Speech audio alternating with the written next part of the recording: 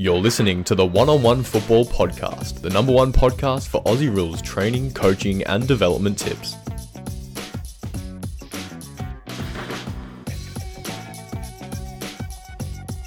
Welcome back to the One-on-One Football Podcast. This is episode number 8 with special guest Katie Brennan on today. I'm your host, Andrew Rains, founder of One-on-One Football. And as always, great, I'm joined by the co-host, Harry Symington. Welcome on board again, Harry, for another great episode, mate. This one, probably one of your favourites and close friend and mentor. Yeah, for sure. Thanks, Raz. It's good to be back. Episode number 8. We've had some really insightful conversations here on the show. 7 of them so far, and a lot of our different guests have sort of come from or are currently in different stages of their football journey. But aside from Sally Riley in episode 4, all our guests so far have actually been ex-players. So today, however, we get to chat to an athlete who is still playing footy, and after the season she's having, arguably at the peak of her career. So I think the listeners are in for a real treat today. Yeah, spot on, mate. And one of our missions here with the podcast is to bring listeners content from all different perspectives within the AFL world or Aussie rules football. If there's anyone out there that knows modern day women's football, it's Katie Brennan. Another topic we really want to focus today with her is around mid-forward craft. And obviously starting from scratch, she's really pioneered AFLW and quite a marquee player in the space now. Yeah, spot on. She's been a real icon for women's footy since the first exhibition match, actually back in 2013. So she's sort of ridden the course. And that's only grown when the AFLW competition became a national comp back in 2017. She actually captained the Western Bulldogs for their first 3 seasons, and then when Richmond joined the league as part of the extension last year, she moved to Punt Road and once again was named as the inaugural captain. Now, mate, I'm not sure there's too many people out there that can say they're the inaugural captain at 2 different clubs. No, it's a bit of a rare feat, isn't it? And no doubt her leadership, her professionalism, and the way she goes about things is, as I said before, I think our listeners are in for a real treat. But you've experienced this firsthand, mate. Can you explain a bit more about that? Yeah, for sure. So I've been lucky enough to know Katie for about 9 years now, I think. We actually used to train together back on the Gold Coast under our strength and conditioning coach at the time, Joey Hayes. And yeah, I just remember her. Great Joey Hayes. The great Joey. I think he's had a couple of mentions now on the podcast.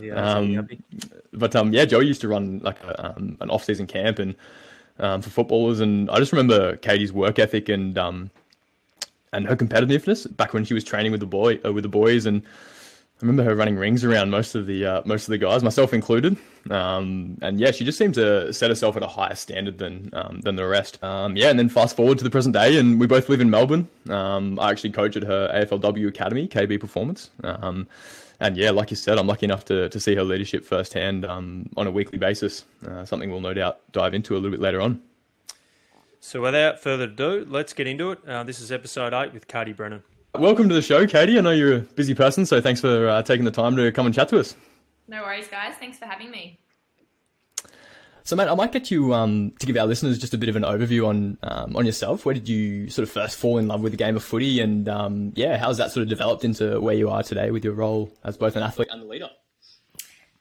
So for me, I first fell in love with the game, I think maybe when I was sort of 4 or 5 years old. Both of my parents were Victorian, so I felt like footy was always in the blood for me. And I grew up in Queensland and naturally just followed my big brother and did everything that he did. So we started kicking in the backyard, I think as soon as we could walk. And we just continued the love for footy for many years. I remember there's so many memories of packing our lunches in an esky and taking it down the paddock and bringing some sandwiches and some cordial and water down there and just being out there for hours and hours. And I remember that when he got tired of kicking the footy with me, that I'd go and kick it against the trampoline back home as well. So yeah, some really fond memories of growing up in Queensland, playing junior footy, going to the Brisbane Lions games when they were running hot in the 2000s. And I just had this really deep love for the game from a very early age. Well, sounds like we've got a bit in common there. I think we're all Queenslanders, grew up in Queensland, and obviously the game isn't the number one code, as we know, but similar to you, Katie, I grew up in that sort of Lions era where they were just absolutely unbeatable. You go to the Gabba and wow, what a team they were. And sometimes I always talk about to people probably the greatest team of all time. So we were privileged in that sense. But on the other sense, we weren't, with obviously a lot of other sports being part at school and things like that. But growing up in Queensland and obviously the Gold Coast hinterland, you then obviously moved to Melbourne and made the transition down there. VFLW Premiership with Darebin in your first season. How much of your decision to move interstate was motivated by football?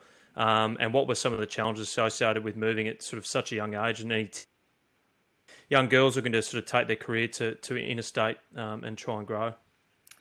Yeah, I think for me, from a very young age, we used to come to Melbourne once a year and go skiing at Mount Buller, and I just always loved the atmosphere of footy down here, and I loved that footy was on the back page. I loved that it was talked about on the radio, and that it's almost like a religion here in Melbourne. And I think from my earliest memories, I just always wanted to move to Melbourne to play here, and we had some family here as well.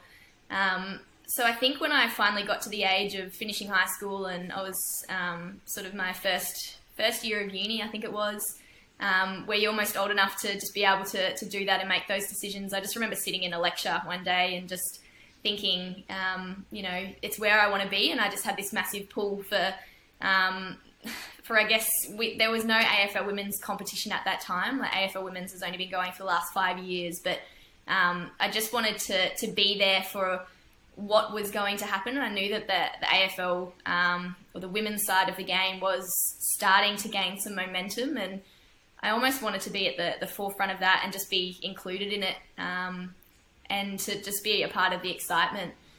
And it was about maybe 2 months before I actually moved, I came down to visit my mum here in Melbourne, and I just went to the Darebin training sessions, and I knew a lot of the girls from our All-Australian camps that we used to go on, and the nationals that we used to play. And just that first experience at Darebin was, 2 sessions within the week, and then I stayed for an extra week, so I ended up there 4 sessions, and I was just sold. It was, I was around the likes of Daisy Pearce and Darcy Vesio and Asta O'Connor and Melissa Hickey. It was all these, names that we now know. Some are retired, but in the AFL Women's, and now becoming household names. And it was just this powerhouse of a club that, I just really wanted to be a part of. So to answer your question in terms of if there's any tips that I have, it would just be to follow your heart. If you've got a pull to want to be somewhere and to have an experience and to go on a journey, then just back yourself. And it's going to be tough at times, but I think the beauty of footy clubs is that you end up creating family within them, and you've got whether it's 30 on a list, 30 other mates that you can find some friendship or find some support in, and for you to just go after your dreams of where you want to play, and just to... Yeah, for sure. And you mentioned some pretty big names there playing for Darebin, a bit of a powerhouse back in the day. What was the difference in terms of the standard of footy moving from Queensland to the VFLW? And how did that sort of influence your individual development as a player?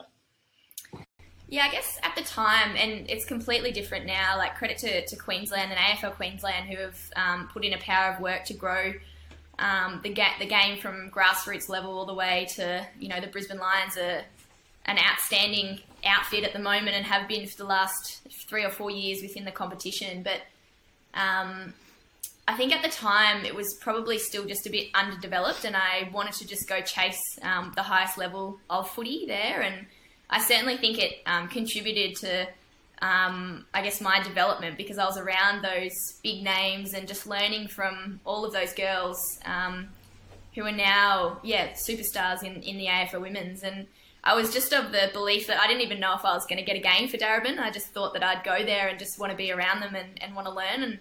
And I think some people can often go to clubs for opportunity and just want to sort of get out there and play. But I wanted to go there to grow, and actually, if I wasn't playing the first season, that's fine, but I'd be around these girls to learn their habits and learn how they go about it, and just to learn as much as I can from them. So it was such an amazing journey at Darebin.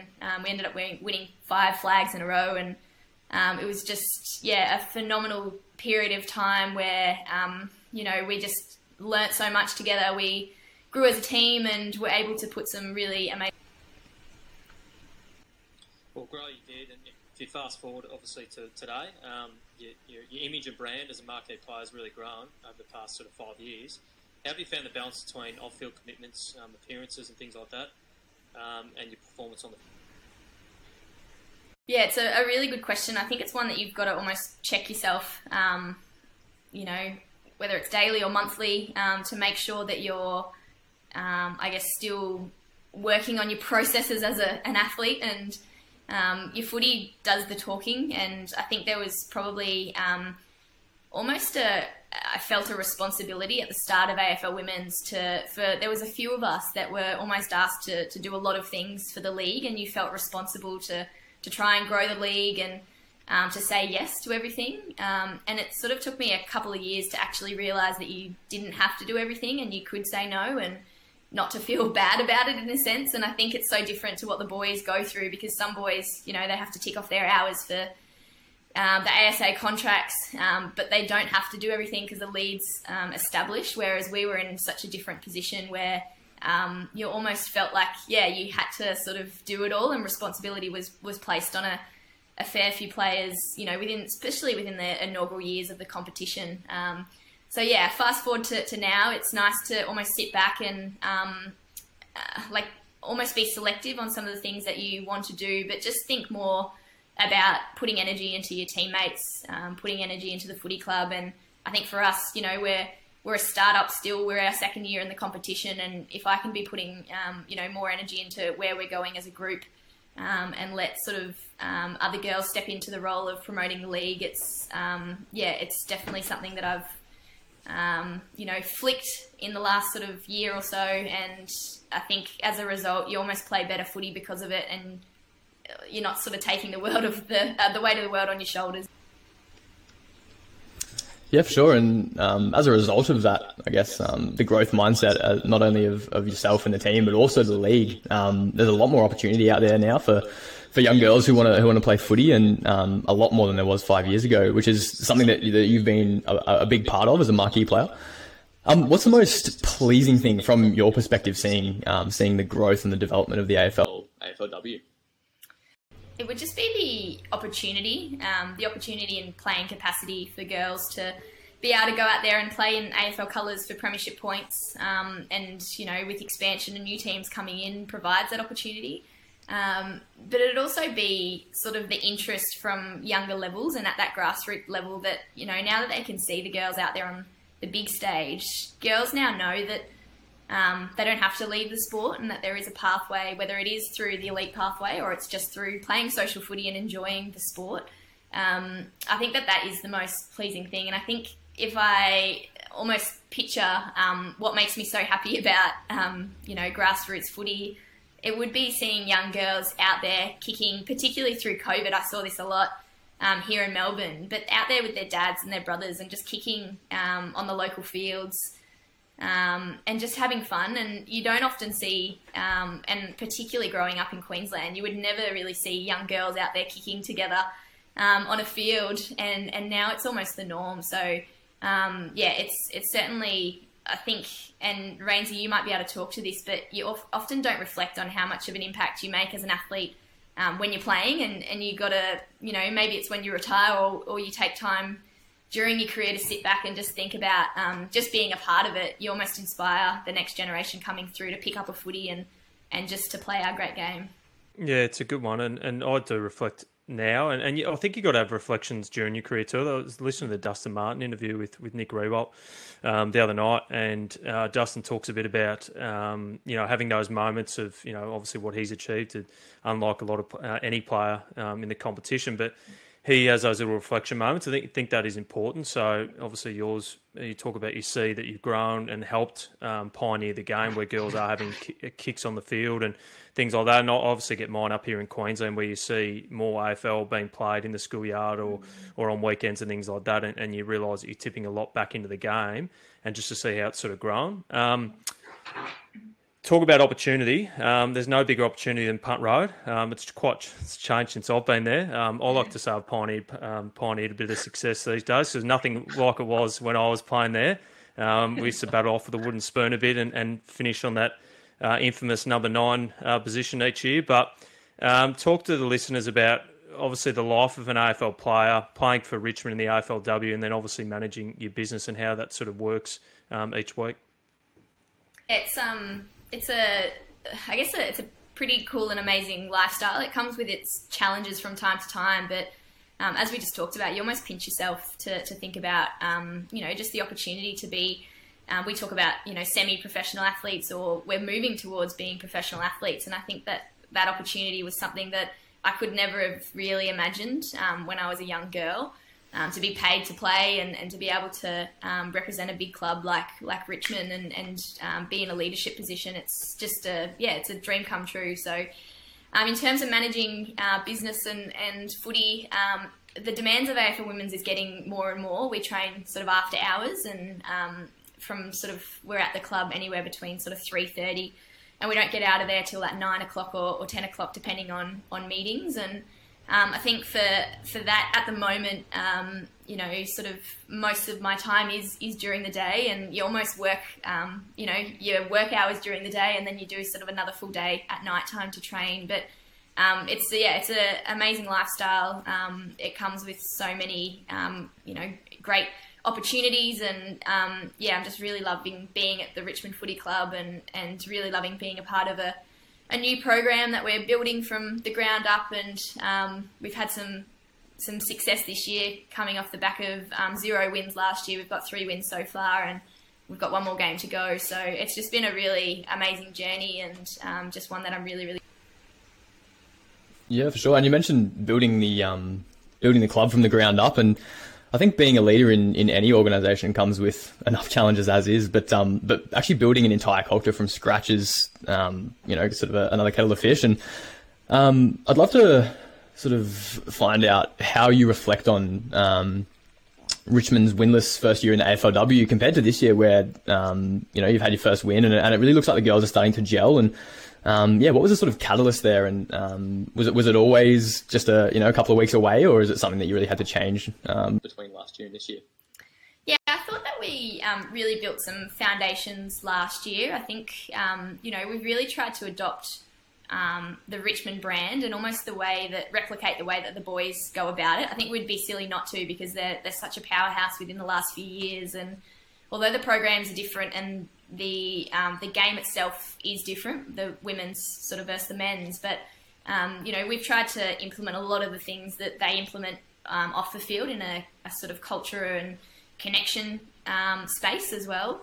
So I think from this year comparing to last year, we've got a new coach who has been a part of the men's program since 2016. So he almost went through the challenges of 16 and what that season presented to the boys, and how they, how they grew to 2017, winning the first premiership, and then that success going from there. And he's been massive in teaching us to not ride the highs and the lows as much as, we probably did last year. And just off air before we started this, we were talking about, we had a round 2 Gold Coast game that we lost last year, and it was almost a bit of a defining point in our season. We weren't able to almost come back from that, because we thought it was going to be the game that we won. So fast forward to now, we haven't really walked into any games thinking that we are going to win them. It was more about the process and thinking about getting better every training session and bringing our best, and then getting better every single quarter, and thinking more around the process of what we're doing, and really trying to. So that's been one of the biggest things. And then secondly, we talked about, bringing those mid-tier leaders in. We had some experience injected into the team with Sarah Hosking, Harriet Cordner, Sarah Darcy.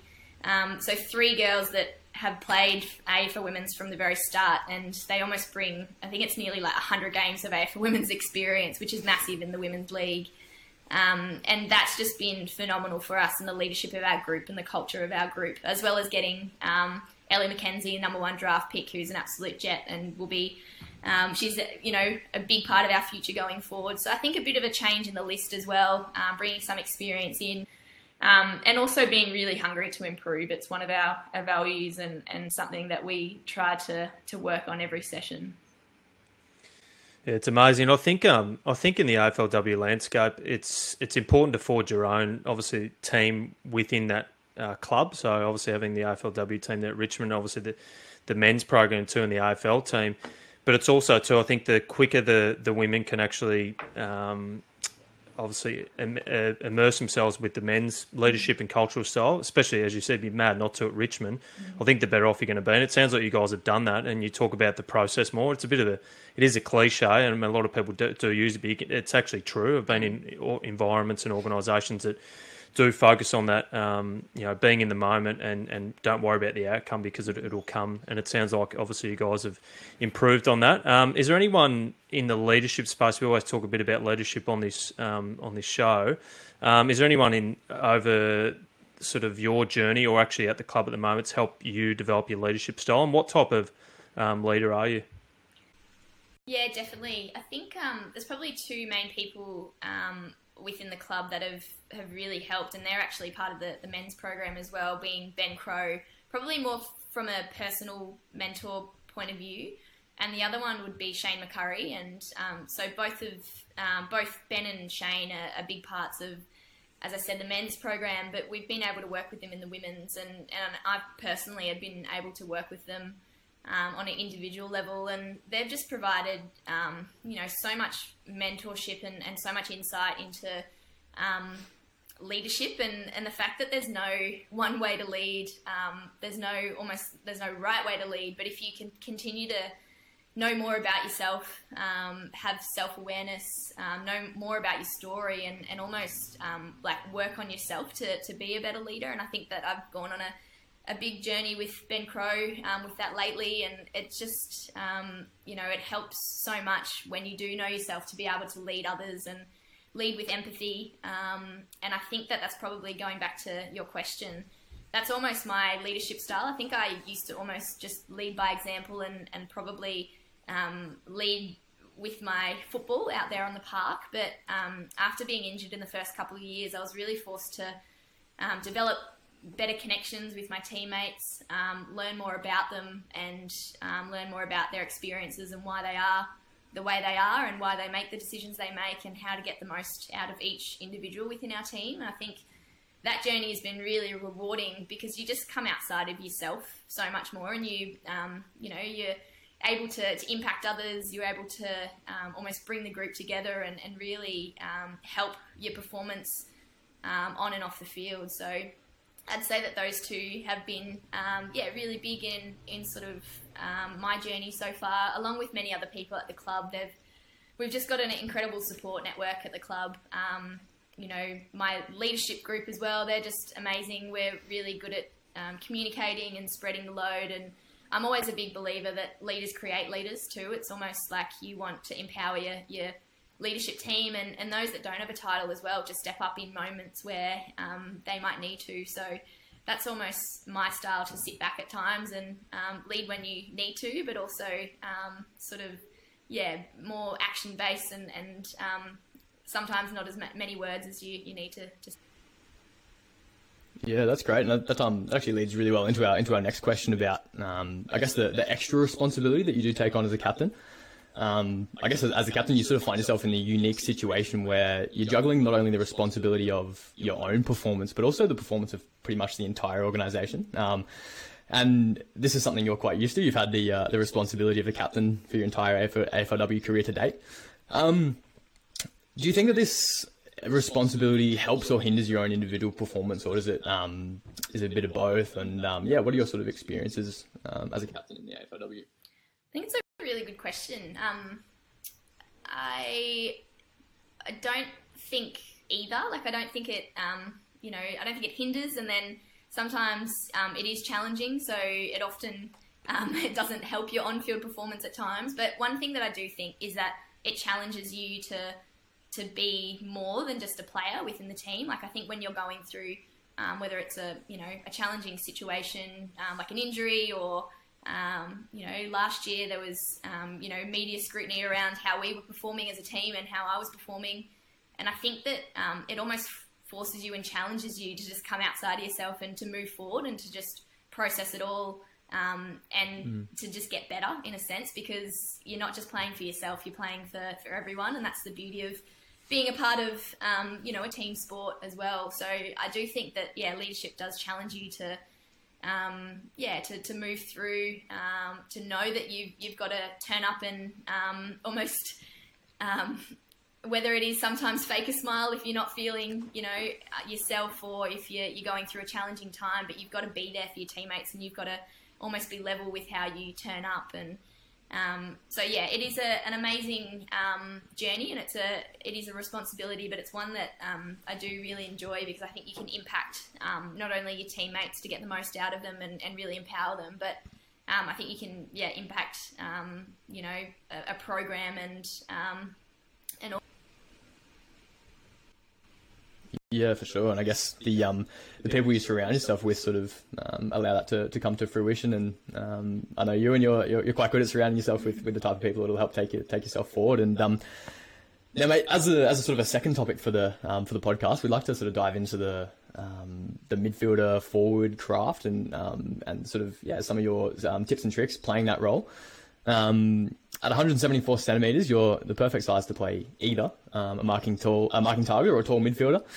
I know that you grew up playing key forward, and you're quite familiar with that role. But how have you found your new role this year? Sort of pinch hitting in the midfield whenever you're needed, but then obviously able to push forward and hit the scoreboard. Yeah, it has been pretty fun to get up around the footy a little bit more. I think last year pretty much 100% mid, and it didn't really suit, I guess, my skill set, but it was what we needed for the team at the time. And I think this year we've got a really emerging midfield group that are doing some great things and winning some really tough ball at the coalface and really sort of giving us service within that forward line. So they're doing a fantastic job. But just to be able to start sometimes in centre bounces and shift forward, we talk about just disrupting a little bit and disrupting their mid and back line, just to be able to float one more up into the contest from our high half forward line. And we sort of just make that swap as we wish out there on the field. So just the license to do so has been, really awesome. But it's also the hard work that a lot of our small forwards do to put the pressure on, and it makes sort of our job as keys a hell of a lot easier. We really, base our game off a high pressure and a chaos style similar to what the boys do. And I think that, that's only possible from, your small forwards and those girls who are putting on, all of that pressure to lock it in. So starting in the mid and being able to just sort of play the game more in our forward half is what we intend to do. And I think that, as I said, those small forwards putting the pressure on, locking it in, helps me just to glide down and just be amongst the forward group as well.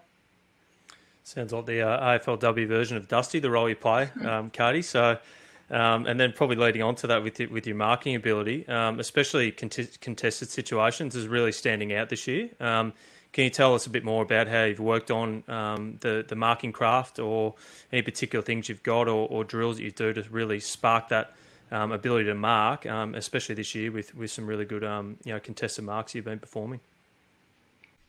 Yeah, I think marking's probably always been something. Marking and kicking are the two skills that I've almost enjoyed the most about the game, and I think it's probably when you really enjoy those parts of the game and they bring you joy by practicing them, you almost perform better out there, just because you've got more time either kicking the footy or practicing your marking craft. And I've done a fair bit of work with Harry actually through the COVID period, just working on some fast balls coming in and a bit of hand-eye coordination.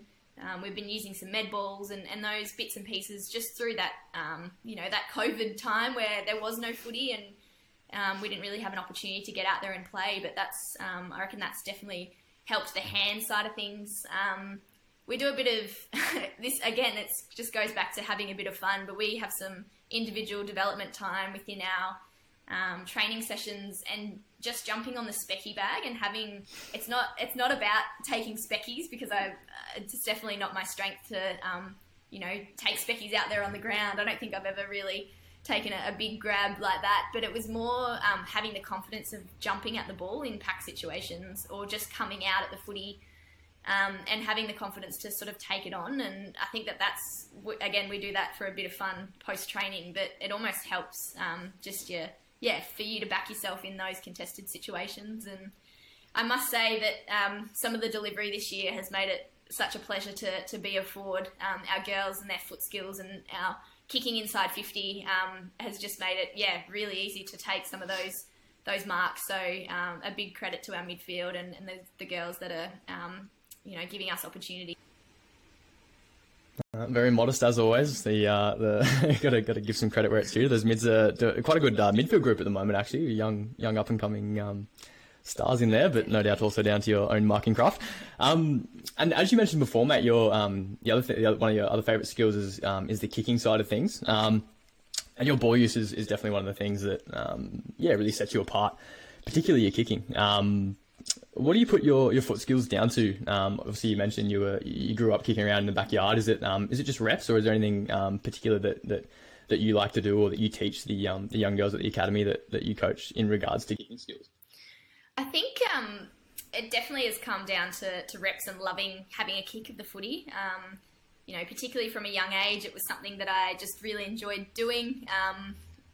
It was just, I always had a footy in my hand, even through, I remember I went to an all-girls high school and we wore skirts and leather shoes, and I would always still take a footy with me to high school and have a kick around and get as many girls involved as possible. So I think from a very young age, it was just having a footy in my hand. And then, I guess more in recent times, it's just, we talk a lot about, it's great to improve the things that maybe some of your areas for improvement or your weaknesses within your game. But we talk a lot at Richmond about just making your strength stronger and actually just working on your weapons. And so I feel like kicking has been, again, one of my favourite things to do and why I love the game.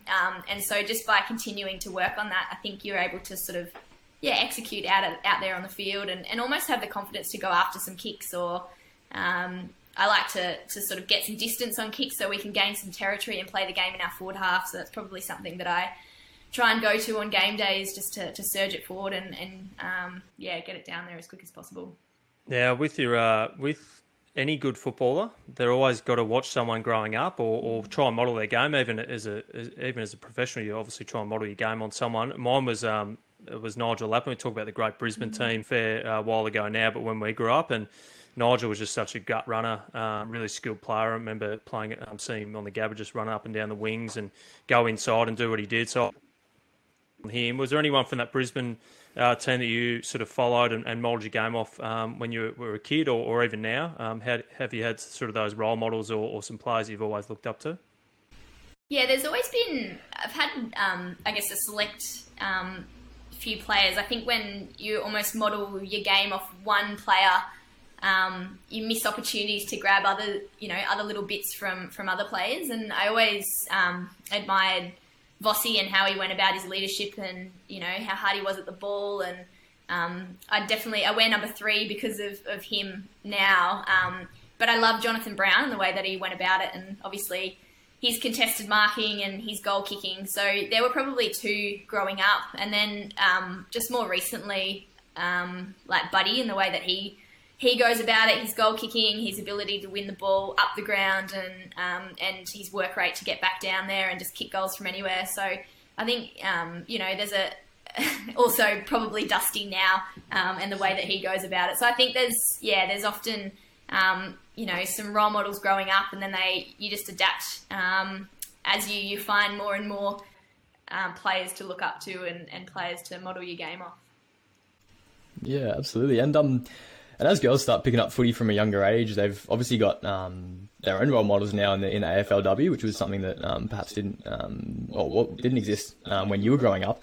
But as they do start, let's say, playing footy a little bit younger and looking up to those role models, the game's only get more and more skillful. And we've seen some incredible draftees come through the comp in the past couple of years. And you mentioned Ellie McKenzie before. I think probably one of the best footballers at her age that I've seen, guys or girls.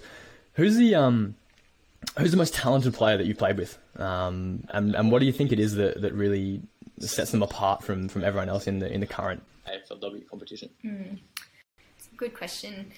I think Daisy Pearce would be the most talented that I've played with in terms of her footy brain and just how just how she turns up to contests and how she almost knows where the footy's going. Everything slows down around her, and she's a really smart footballer. But to second that, I actually think Ellie is almost one of the best players that I've played with from a talent point of view. And I think she's quite a smart footballer, but naturally, I think she's a really complete footballer as well. Like, she can kick goals, she's good at ground level, she's really strong in the air and can take good marks. She's got, skills left and right side of the body. Like, I really think that she's going to be just an outstanding footballer for us going forward and in her own right. And she'll only continue to grow and develop, but just her confidence and how she takes it on and runs down the wing and has a few bounces. Like, I think, she's a really complete footballer with all the different skills. So I think that she is already, but is going to be an absolute star in the future. Yeah, and you talk about being a complete player. What completes a player too is their off-field preparation. I hear you've got some great pre-game routines. The finer details, a bit more if you can explain around your sort of pre-game routines or anything that's worth passing on to our listeners. Harry was a complete off-field player coming through the academy. So I don't know if you guys have got some similarities there, but can you share us a bit around your sort of pre-game routines? I think our similarities kind of obsessive compulsive, wanting to tick every single box. That's where we relate 100%. A lot. But I've always been a big believer as your pre-game almost starts after your last game, and most recently it's been about developing a bit of a system, more so than thinking about the outcome. And the outcome will be how you perform on that day, or the outcome is sort of the game, but how you prepare for that in all different areas, at the start of the week to set you up for a really good game. And for me, it's sort of going under 3 different areas. So your mind, it could be like meditation, could be imagery, it could be, just having some mindfulness. So trying to tick 3 or 4 boxes in that area of what I feel like I need most. The next one would be your body, getting your body right. So whether it's, icing sore spots, jumping in the ocean, doing an ice bath, massage, whatever it might be. So ticking a few boxes from that area. And then the last one being your craft. So ticking off areas within your craft that you might want to continue to work on, as we said, our strengths, or it might be an area of improvement that you want to work on through the week to go into the game, really confident in your ability to do that. So as I said, I try and tick off 3 or 4 sections within those 3 pillars or those 3 areas. And I just think for me that is a system that I'm finding that is really working, and it's starting to give me a lot of confidence going into games, knowing that that I am prepared, and you can almost just go out there on game day and know that you've done that preparation and just play. I think sometimes we can use game day as still a training session and wanting to think too much and work on certain areas. But if you just go into game day with sort of 2 or 3 focuses of what you can control and how you can go about it, then your mind just doesn't get in the way and you can get into flow, which I think is such a massive part of playing football. The mind is so powerful. So I love that one, Harry. Oh, I love that one. Mind, body, and craft. And that was definitely something I also reflected on my career too. I think that's amazing, Katie, and something that sort of young footballers can follow. Yeah, absolutely. And just on that note, Katie, is there anything, any advice that you'd like to leave the listeners with? We're sort of about to wrap it up, but any advice you'd give to young girls out there who sort of want to follow in your footsteps and maybe make it to the AFLW one day? I guess my advice would just be to continue having fun playing footy, and I think if you are really enjoying it, then you often go out there and practice more, you have a footy more in your hands, and it sort of leads you to getting into talent pathways if that's what you wish to do. So having fun would be, definitely sort of my first, point of advice. I think you can sometimes, and we would all know in our given football pathways so far, that you can sometimes get into sort of the high performance, area, whether it is playing at the AFL or mate Harry VFL. And you can sometimes lose the love for footy because you're trying to get better and there's pressure, there's outside influences, there's selection, there's injuries, there's all these different things that can almost alter your love for the game. So if you can go back to why you started playing footy and why you love it, and just footy at its purest form is fun, and that's why we all got into the game, and it's all why we love it. So if you can remember to do that, if you are pursuing a pathway in footy, then yeah, I think that will hold you in good stead. Yeah, that's awesome. That's great advice. I think sort of emphasising the need to I guess retain the love and the play side of footy is really key for long-term success. Katie, that's it. That's it. We've come to the end of the episode. Thank you so much for joining us. Obviously, we're aware of your time. You're quite a busy person, but I know I learned heaps, and hopefully the listeners did too. Congrats on a great start to the season. Good luck for the last game, and once again, thanks for joining us on the One-on-One Football podcast. Awesome, guys. Thanks so much for having me. Good luck, Katie. Thanks so much. Thanks for listening to the One-on-One Football podcast. If you got something out of today's episode, we'd love it if you could leave us a review on Spotify, Apple Music, or wherever you get your podcasts. If you want to stay updated on special guests, new episodes, and more, please subscribe to the show on your chosen platform. And finally, if you have any questions for Rainsy or myself, or you want to get a particular guest on the show, please reach out. Our email address is podcast@oneonfootball.com.au. Thanks, guys. We'll see you for the next episode.